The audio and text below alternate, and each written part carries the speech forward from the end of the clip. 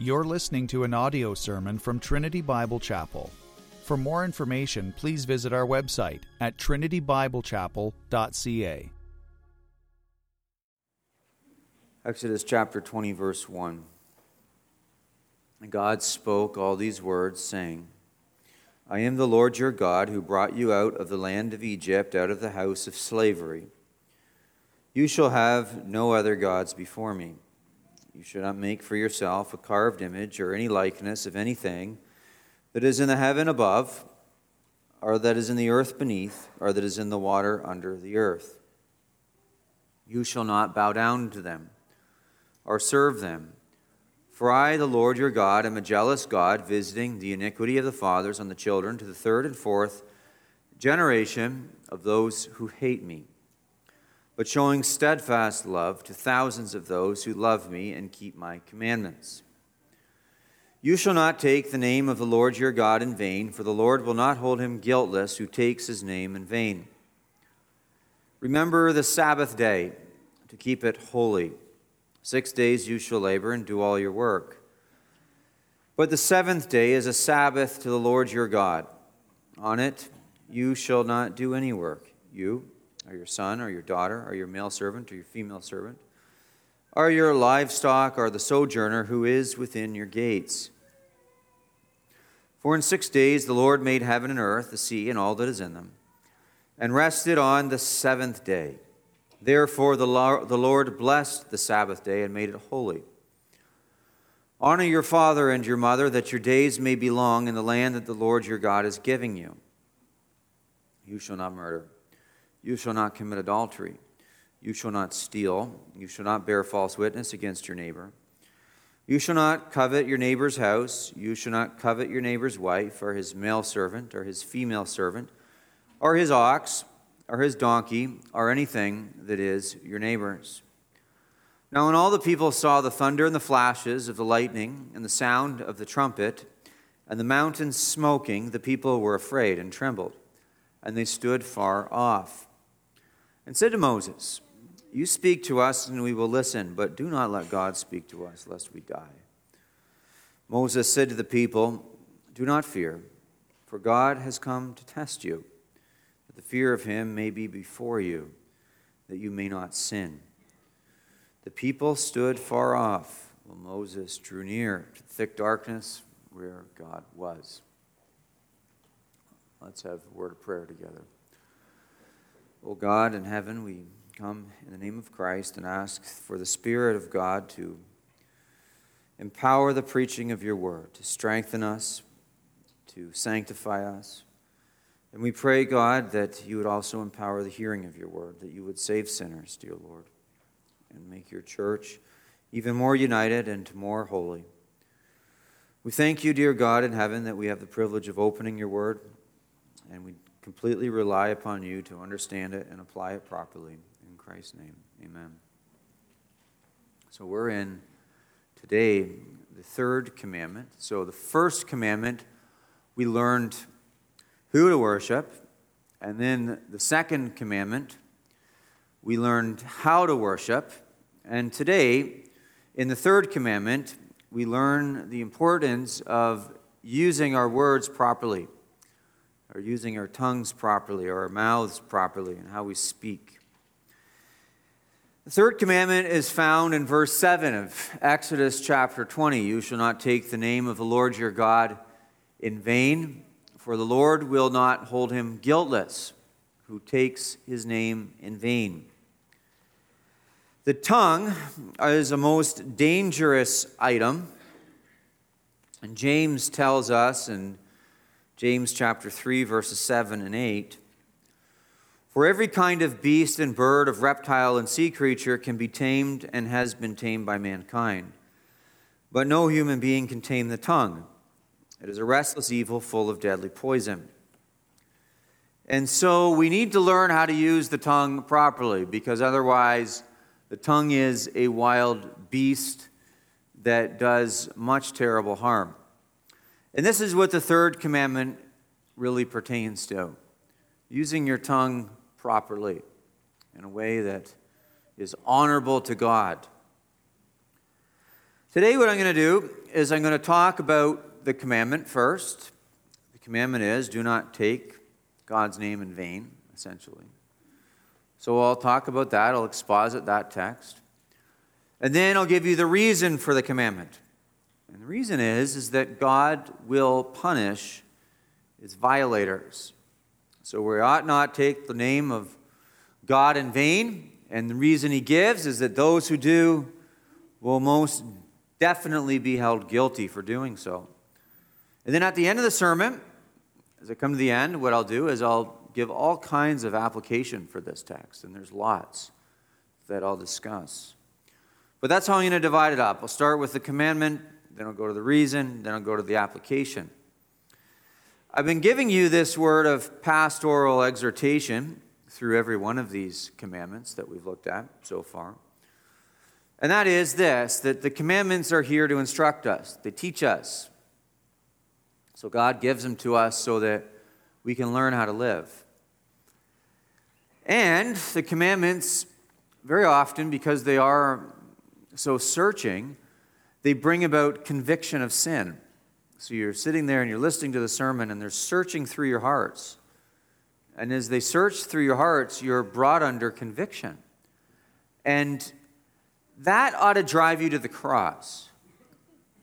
I don't want you to leave the service feeling guilty. I want you to leave the service being thankful that Christ has borne your guilt. That's what I want you to leave the service with a sense of.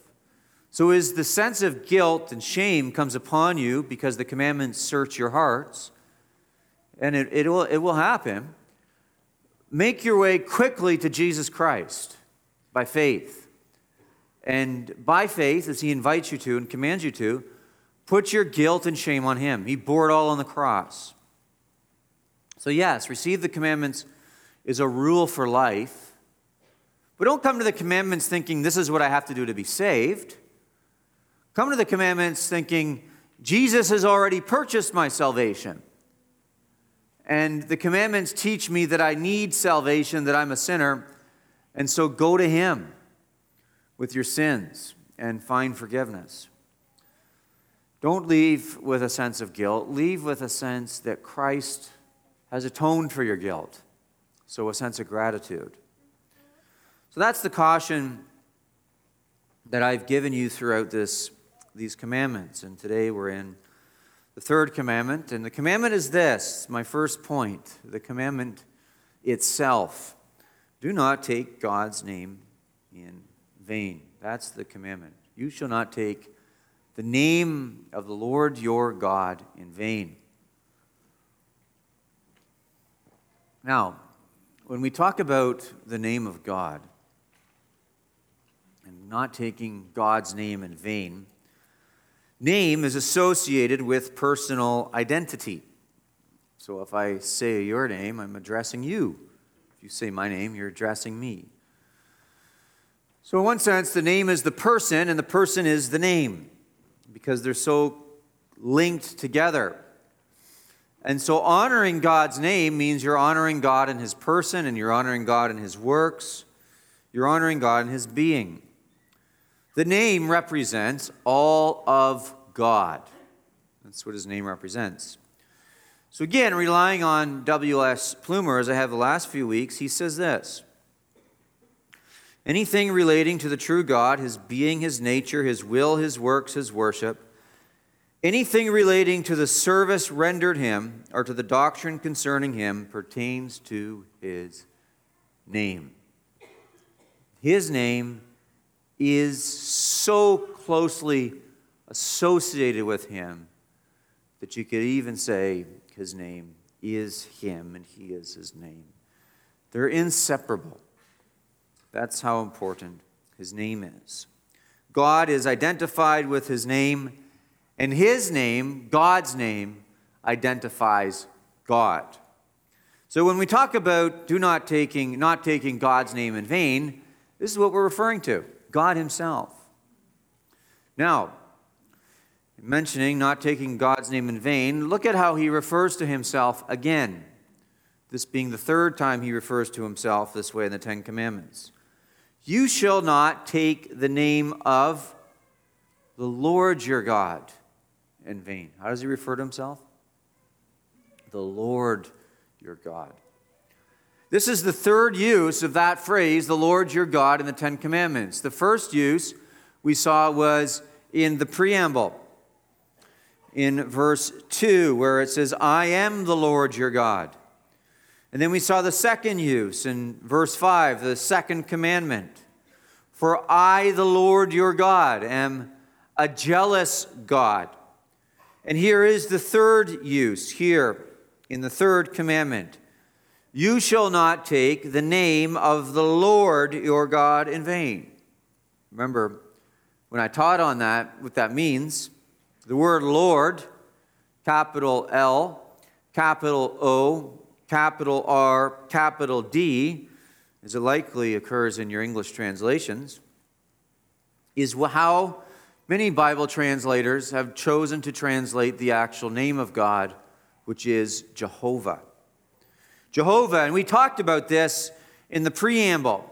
Jehovah, the name of God, represents or declares that he is the being from whom all other beings derive their being, and he is that being, derives his being from no other being. He is the self-existent one. He exists in and of himself, and his existence is contingent upon no other existence, and all other existence is contingent upon his existence. Jehovah, the being from whom all other beings derive their being, and the being who derives his being from no other being. Jehovah. So all of creation, all that you see in this world is contingent upon his existence, but his existence is contingent upon nobody else's existence. Jehovah, the Lord. The self-existent one. You shall not take the name of the Lord in vain. But it doesn't just say the Lord. It says, just as the other two times we've seen this in Scripture, it says the Lord your God. So not just the one who is self-existent, but the self-existent one who personally identifies with his people. God is the self-existent one who personally identifies with his people. He is the Lord your God. He identifies with you by relationship and by covenant, entering into personal relationship with you through Jesus Christ. And so this statement, the Lord your God, heightens the severity of the commandment, you shall not take the name of the Lord your God in vain, because we're speaking of the self-existent one who enters into relationship with his people. The Lord your God. This is the one of whom we speak, and this is the one whose name you are not to take in vain.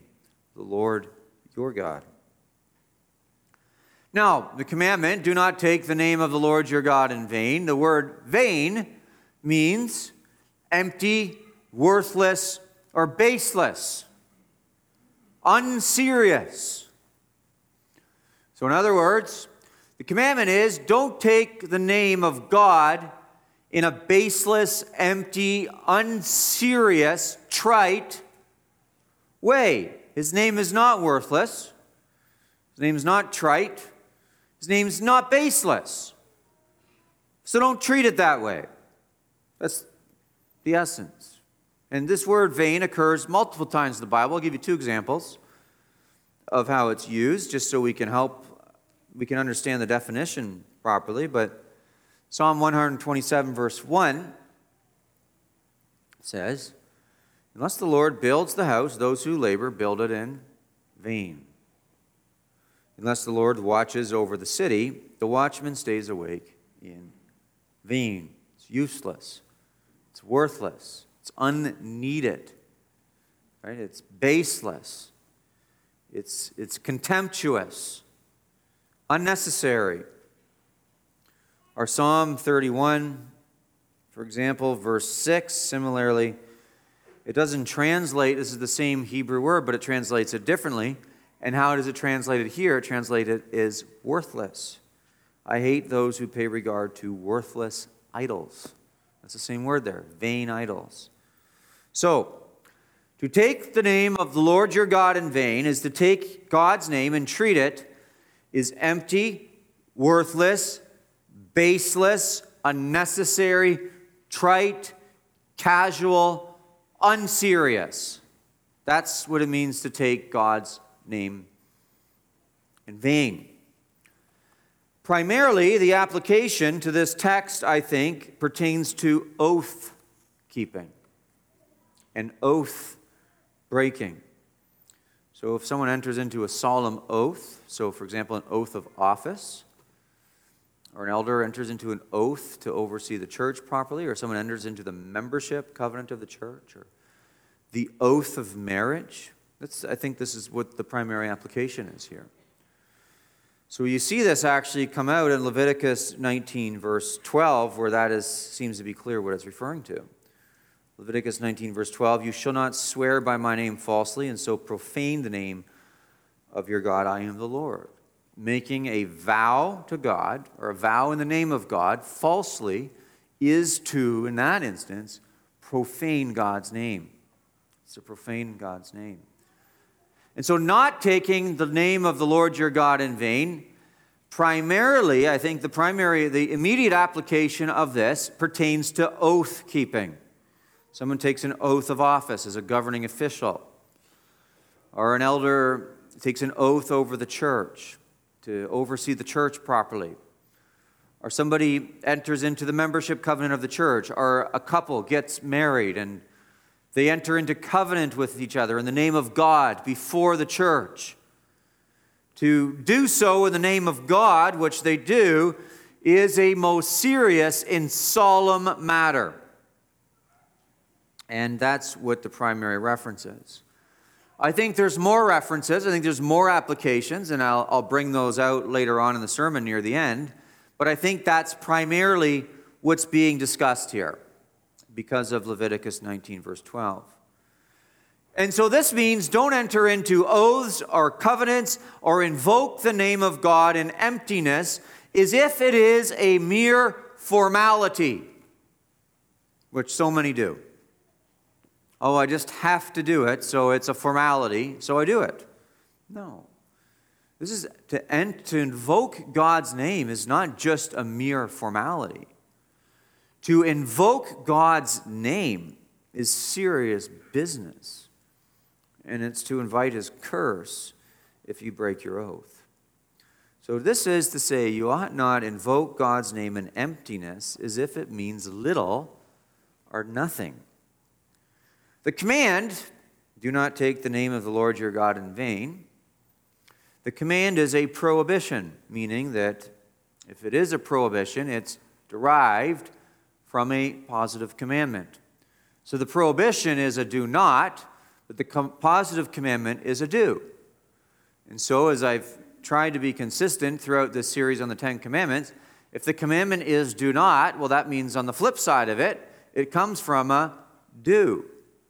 Well, this is a do not, so the flip side of it is it comes from a do.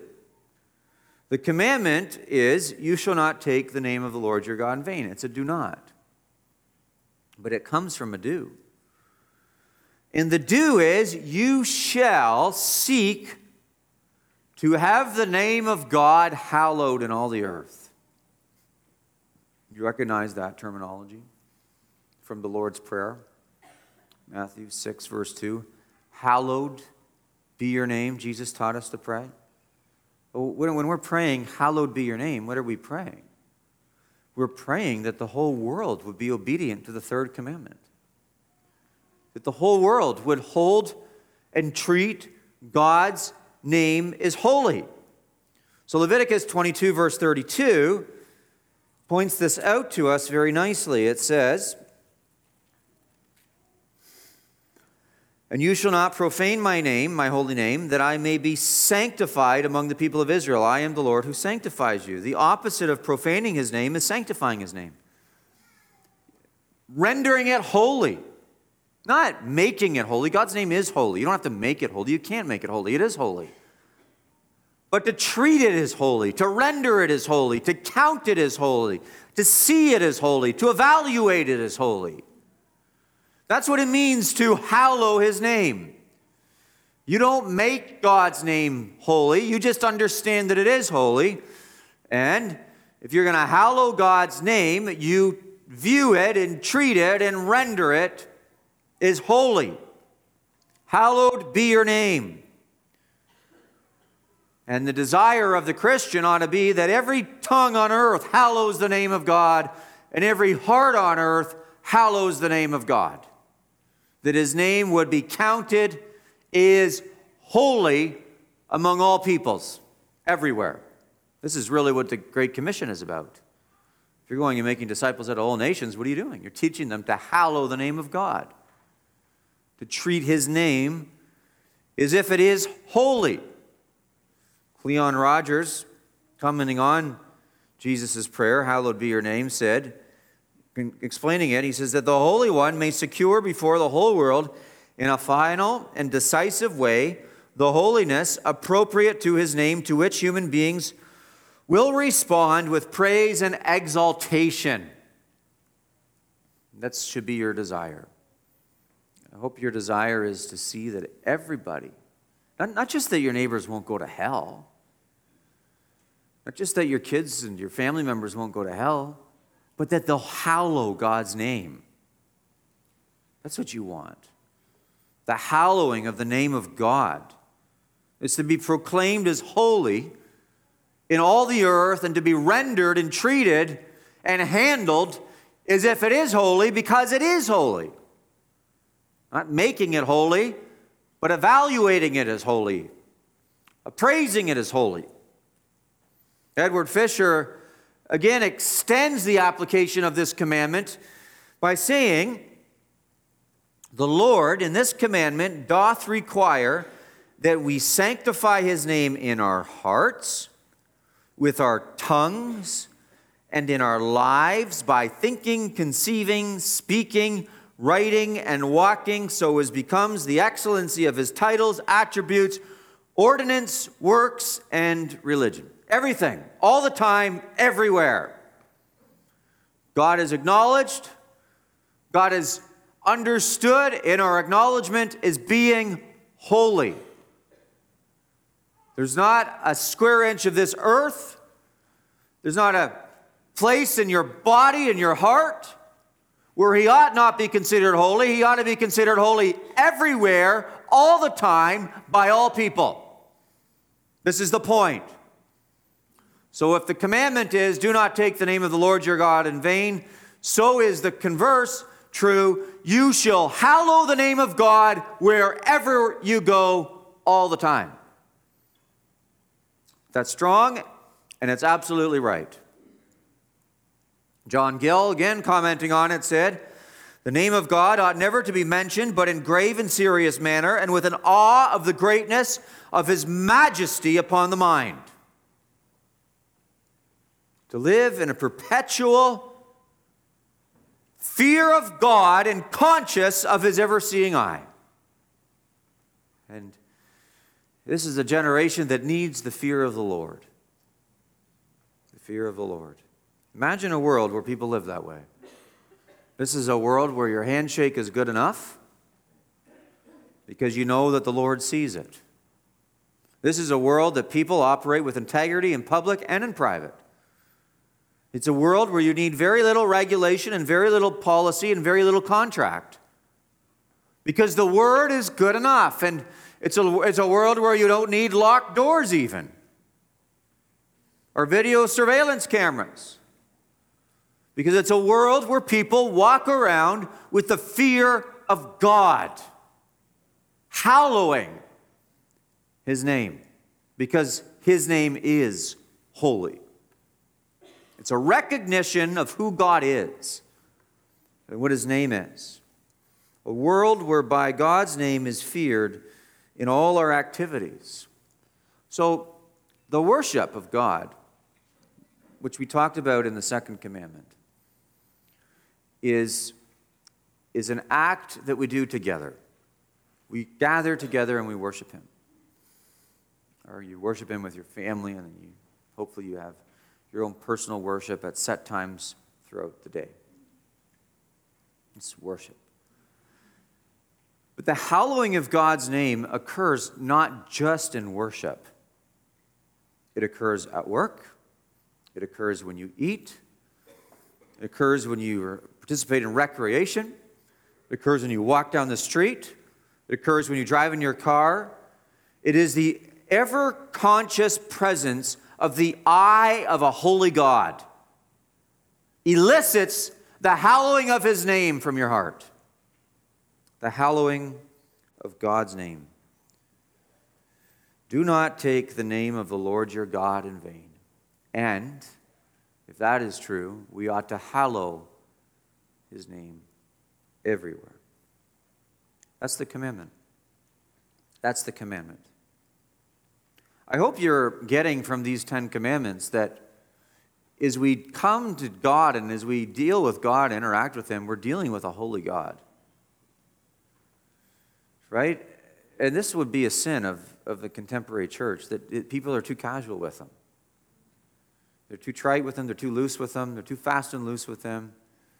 And they treat him basically with contempt, unseriously.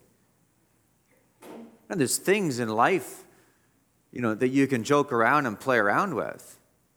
And there's a time for joking and playing around. But when it comes to your dealings with God, that's not the time. That's not the time. Because you're dealing with the Holy One. And not just the Holy One, but how does it describe him? The Lord your God. The being from whom all other beings derive their being, and the being who derives his being from no other being, and yet is willing to identify with you as his people. The Lord your God. The commandment. The commandment. Let's go and look at the reason for this third commandment. The reason for it. God will punish the violators of this commandment. See what it says? You shall not take the name of the Lord your God in vain. There's your commandment. What's the reason? For the Lord will not hold him guiltless who takes his name in vain. And this simply means that God will hold him guilty who takes his name in vain. As Galatians chapter 6, verse 7 tells us, God is not mocked. If people want to mock God and hold his name in contempt, then he himself will demand that they give an account, and the day will come when they do give an account for it. So you have the commandment, and then you have the reason. And the reason for the commandment is that God will punish the violators of this commandment. And it may appear that the violators will go unpunished, but God keeps a record and will deal with the transgressors. How many times have you seen somebody openly mock God, or openly blaspheme God, or openly enter into an oath before God as if it is a mere formality, and it looks like they just walk scot-free? I've seen people do that stuff. Seen people say, they think, if God's really alive, they invite him to curse them in that moment. It doesn't happen.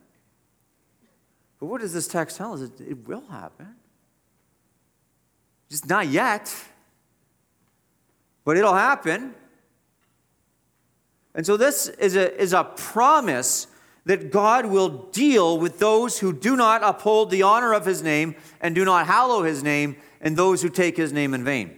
So Thomas Watson said of this, he that robs another of his goods shall be put to death, but that he that robs God of his glory by oaths and curses is spared. But God himself will take the matter into his own hand, and he will punish him who takes his name in vain. Look, you go into a store and you rob a store, you're probably going to get caught and go to jail. But if you go outside and you curse God, or you enter into an oath as if it's a mere formality, and you don't need to uphold that oath in the name of God, you're probably not going to go to jail. But the text is promising you that God will deal with you. He'll deal with you. He will have the last word on the use of his name. Ezekiel 36, verse 23 says, "And I will vindicate the holiness of my great name, which has been profaned among the nations, and which you have profaned among them. The nations will know that I am the Lord, declares the Lord God, who brought you through you. And when through you I vindicate my holiness before their eyes. So in summary, God's name must not be taken in vain, and his name must be hallowed because the violators will be judged. It's that simple. Hallow his name, or he will judge you.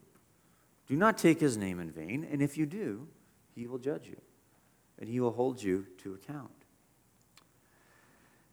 So the prohibition, moving into the application section, the prohibition, like the other prohibitions in the commandments, makes it enforceable on a civil level.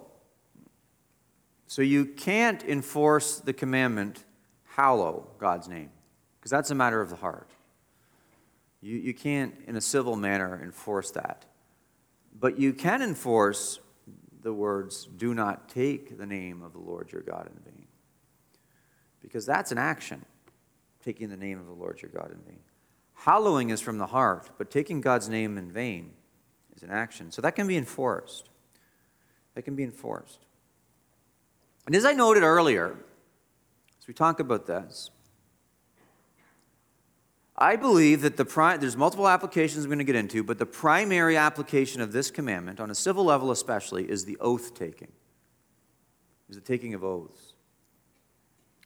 And I believe that because of Leviticus 19, verse 12, which says, you shall not swear by my name falsely, and so profane the name of the Lord your God. I am the Lord.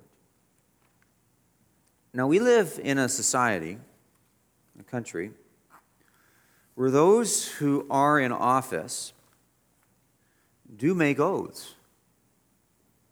Civil servants make oaths. Members of parliament make oaths. Okay, members of the provincial legislature, provincial parliament make oaths. And they do so before God. And their oaths are Christian oaths.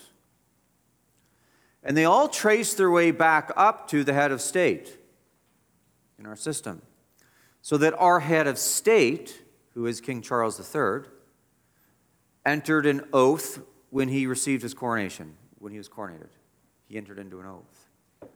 And then the civil servants and the members of parliament, they enter into an oath to the king, essentially declaring that they will uphold the king's oath, in essence. So that everything in our society, whoever designed it this way was genius, because they're designing it in such a way that every civil servant is bound by oath to uphold the justice of God. What they do. So I'll give you an example from the king's coronation oath. The king's asked he receives a Bible in his coronation oath. And then he's asked by a minister, Sir, to keep you ever mindful of the law and the gospel of God is the rule for the whole life and government of Christian princes. Receive this book, the most valuable thing that the world affords. Here is wisdom. This is the royal law. These are the lively oracles of God. So the king receives this book under the pretense that the book itself, the Bible, is the lively oracles of God, is his royal law, and is his wisdom, the most valuable thing this world affords. The king receives it. And then the king in this ceremony puts his hand on the Bible and declares and is asked this question by the minister, will you solemnly promise and swear to govern the peoples of the United Kingdom of Great Britain and Northern Ireland, your other realms and the territories, that means us, to any of them belonging or pertaining according to the respective laws and customs? And the king says, I do. And then the archbishop says, will you to your power cause law and justice in mercy to be executed in all your judgments? And then the king replies, I will. And so with his hand on a Bible, with an oath before God, he is acknowledging that the law of God is the supreme law, and he is declaring that he will uphold law and justice is the king. And you say, well, that's just a formality. Yeah, that's what the Third Commandment forbids, is formalities in the name of God, just for the sake of formality. And then what you do when you go to the Parliament, the members of our parliament enter into an oath, and they'll say I, and then they say their names, and they say, do swear that I will be faithful to bear true allegiance to His Majesty, King Charles III. Or they'll say I, and say their name, do solemnly, sincerely, and truly declare and affirm that I will be faithful and bear true allegiance to His Majesty, King Charles III. And so when they're swearing allegiance to the king, what are they doing? They're swearing allegiance to the oath that the king has made. So that you have this system that is all bound up in an oath that receives the Bible, is the law of God, and declares that I will uphold the true law and justice in my reign. So that they are seen as the ministers of God's law. And that's a serious thing, that people do that. Now, of course, they don't understand it as serious. Many of them don't anyway. Some of them might, but many of them don't, and most of them certainly don't follow through with it. But this is how the third commandment is to be consistently applied. Someone stands up, swears an oath in the name of God. Now they're expected to do it. And then the third commandment comes with a promise. For the Lord will not hold him guiltless who takes His name in vain. So you hear there's a measure of justice that is built into the oath that's going to fall down on the government that takes an oath but doesn't uphold justice. So if the government is not punishing the guilty and protecting the innocent, guess who's going to punish the government? For I, the Lord your God, will not hold him guiltless who takes my name in vain. So there's a promise, there's an appeal to God in that, which is quite genius of whoever invented this system of oaths that we live in.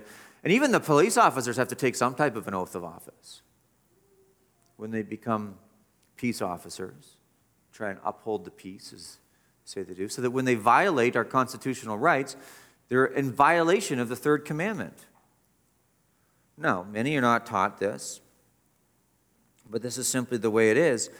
And this ought to, if you're living in an unjust society, and there are injustices that are in our society, we've experienced some of them, but if you're living in an unjust society where the government is not operating in justice, and you come to the third commandment, and you know that our government is bound by oath to uphold justice, what you ought to be able to do is have a measure of comfort. Because what you're doing, you're not finding your ultimate hope for justice in an administrator who doesn't uphold justice. You're finding your ultimate hope for justice in a God who will not hold him guiltless who takes His name in vain. God Himself will visit them if they don't do their jobs. And this applies within the realm of the church. When elders enter into an oath, pastors enter an oath, they take their office in the church. It even applies to church members who enter into the oath of a covenant and recite the covenant vows in front of the church. It applies to a marital vow that is done before the congregation in the name of the Lord, inviting the curse of God if that covenant is violated. And so I think this is the primary application of the third commandment. To take God's name in vain is to take His name in the form of an oath and not really mean it and not follow through with it. It's a mere formality. We just do it because we have to. That's how it's applied in the civil realm or in the church realm. But it's deeper than that. It applies to your heart. And it flows out in your daily life. It's deeper than that. Because there's all kinds of opportunity to treat God's name with triteness and foolishness as if His name is baseless and worthless. So some people they'll hit their hand with a hammer and they'll say God's name as a swear word. Jesus' name is a swear word. They stub their toe. And the first thought they come out is to take the name of the Lord in vain.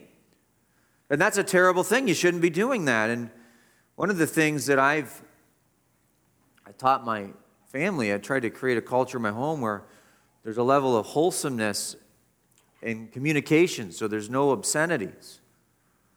Well, every now and then, as you can imagine, sometimes there's unwholesomeness that comes out of people's mouths. But I'll say, I've never heard anyone in my home take the name of the Lord in vain, for which I'm thankful.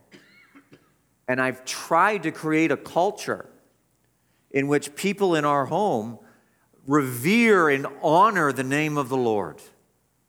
Because it is to be treated with holiness, because He Himself is holy. And you should be creating similar cultures in your home so that there's things that are unacceptable, but if they happen, they happen. But there are things that are absolutely off limits. And one of those things is taking the name of God in vain. I mean, you might as well kill the family dog before you do that. Because that's how serious it is to take the name of the Lord your God in vain. It ought not be done. So swearing and using God's name as a curse word is purely evil. Someone, maybe you stub your toe or you hit your hand with a hammer and you're tempted to invoke a curse. Right? People will say things like, damn it, if they do that. Well, damn it is a real command, because God's going to damn people to hell. He's going to look to people on Judgment Day and He's going to say, damn them. But to invoke that curse in an act of rage or anger is, I think, to take the name of God in vain, because you're invoking a curse that only God can invoke. There's certain things that we know will be damned, and there's certain things that we know that will be damned. And even there's imprecatory prayers, which are prayers that God will damn something or someone.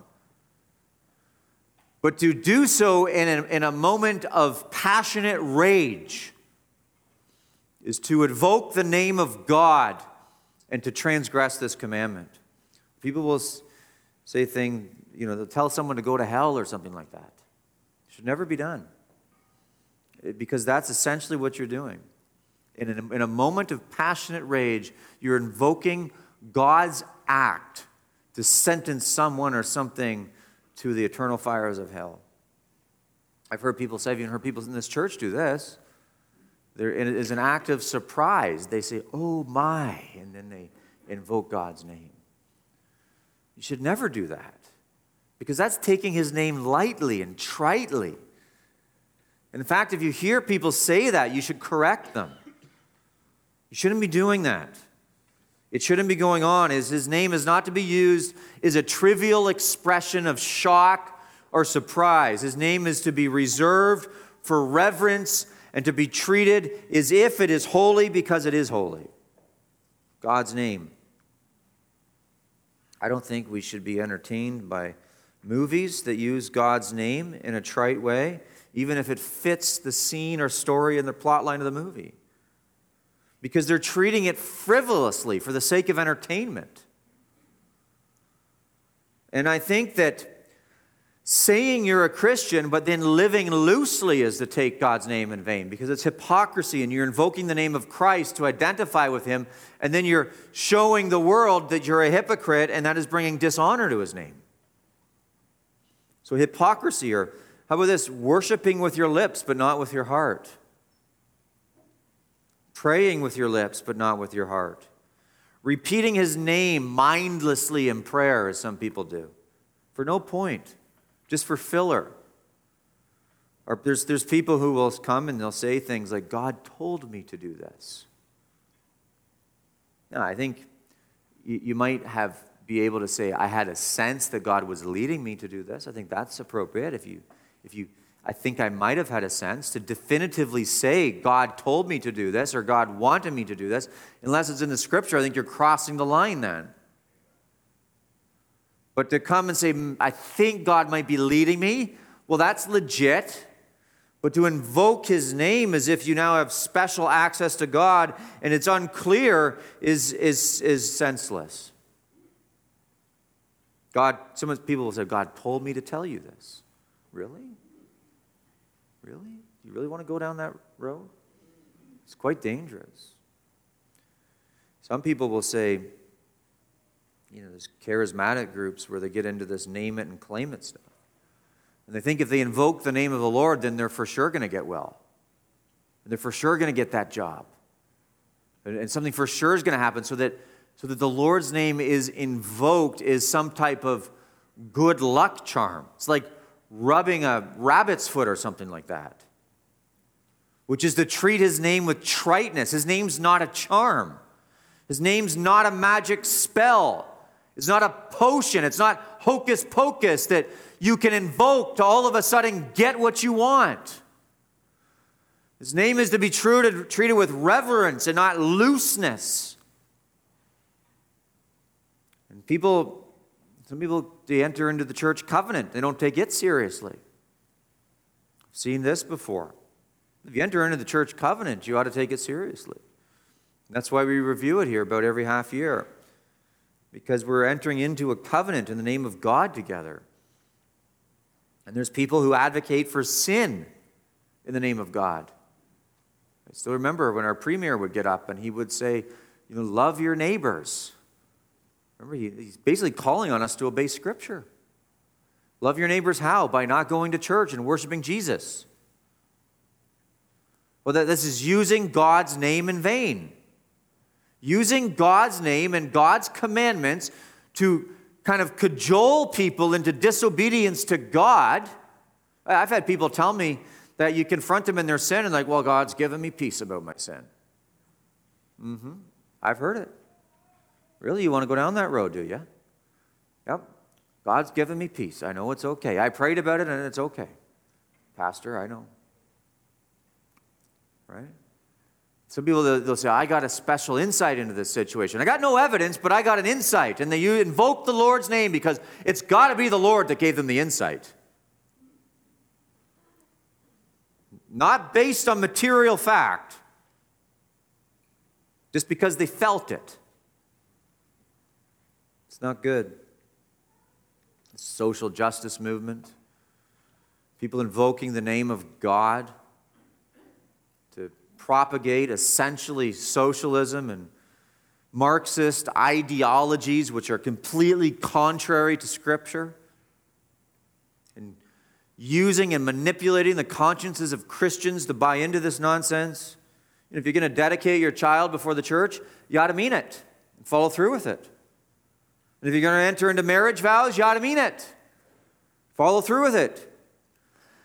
But all of these, what I've just mentioned by way of application, are prohibitions. Don't do this, don't do this, don't do this, don't do this, don't do this. That's all I just did. If you caught on. I just went through a grocery list of do nots. But the grocery list of do nots can be summed up with one do. And if you simply just hallow the name of God in your heart, all of those do nots become second nature. It's not even an issue. Those do nots are not like a heavy burden upon your back. It's like, well, of course. I mean, I'm hallowing God's name. I treat His name as holy. I reverence His name. Why? Of course I wouldn't do that. It's not, I don't even want to think about that. And so this is, in essence, if you want to get to the heart of the issue, behind the third commandment, if you want to get to the heart of it, what you need to do is you need to hallow His name every day and always, everywhere, recognizing His name, His person, His acts, His attributes is holy and treating them as holy. And then all of those other do nots just become second nature. Because it's summed up in this one do, which is a disposition of the heart. And the disposition of the heart is hallow His name, always, everywhere, all the time. Let's pray. Lord, we pray to You and forgive us for the times where we don't hallow Your name, when we've taken Your name in vain. And I pray, dear God in heaven, that You would draw us nigh unto the Lord Jesus Christ for forgiveness. Comfort us by His death on the cross. And strengthen us for the works of obedience and righteousness that You've called us to. That His name would be hallowed in our hearts and in our lives. In Christ's name.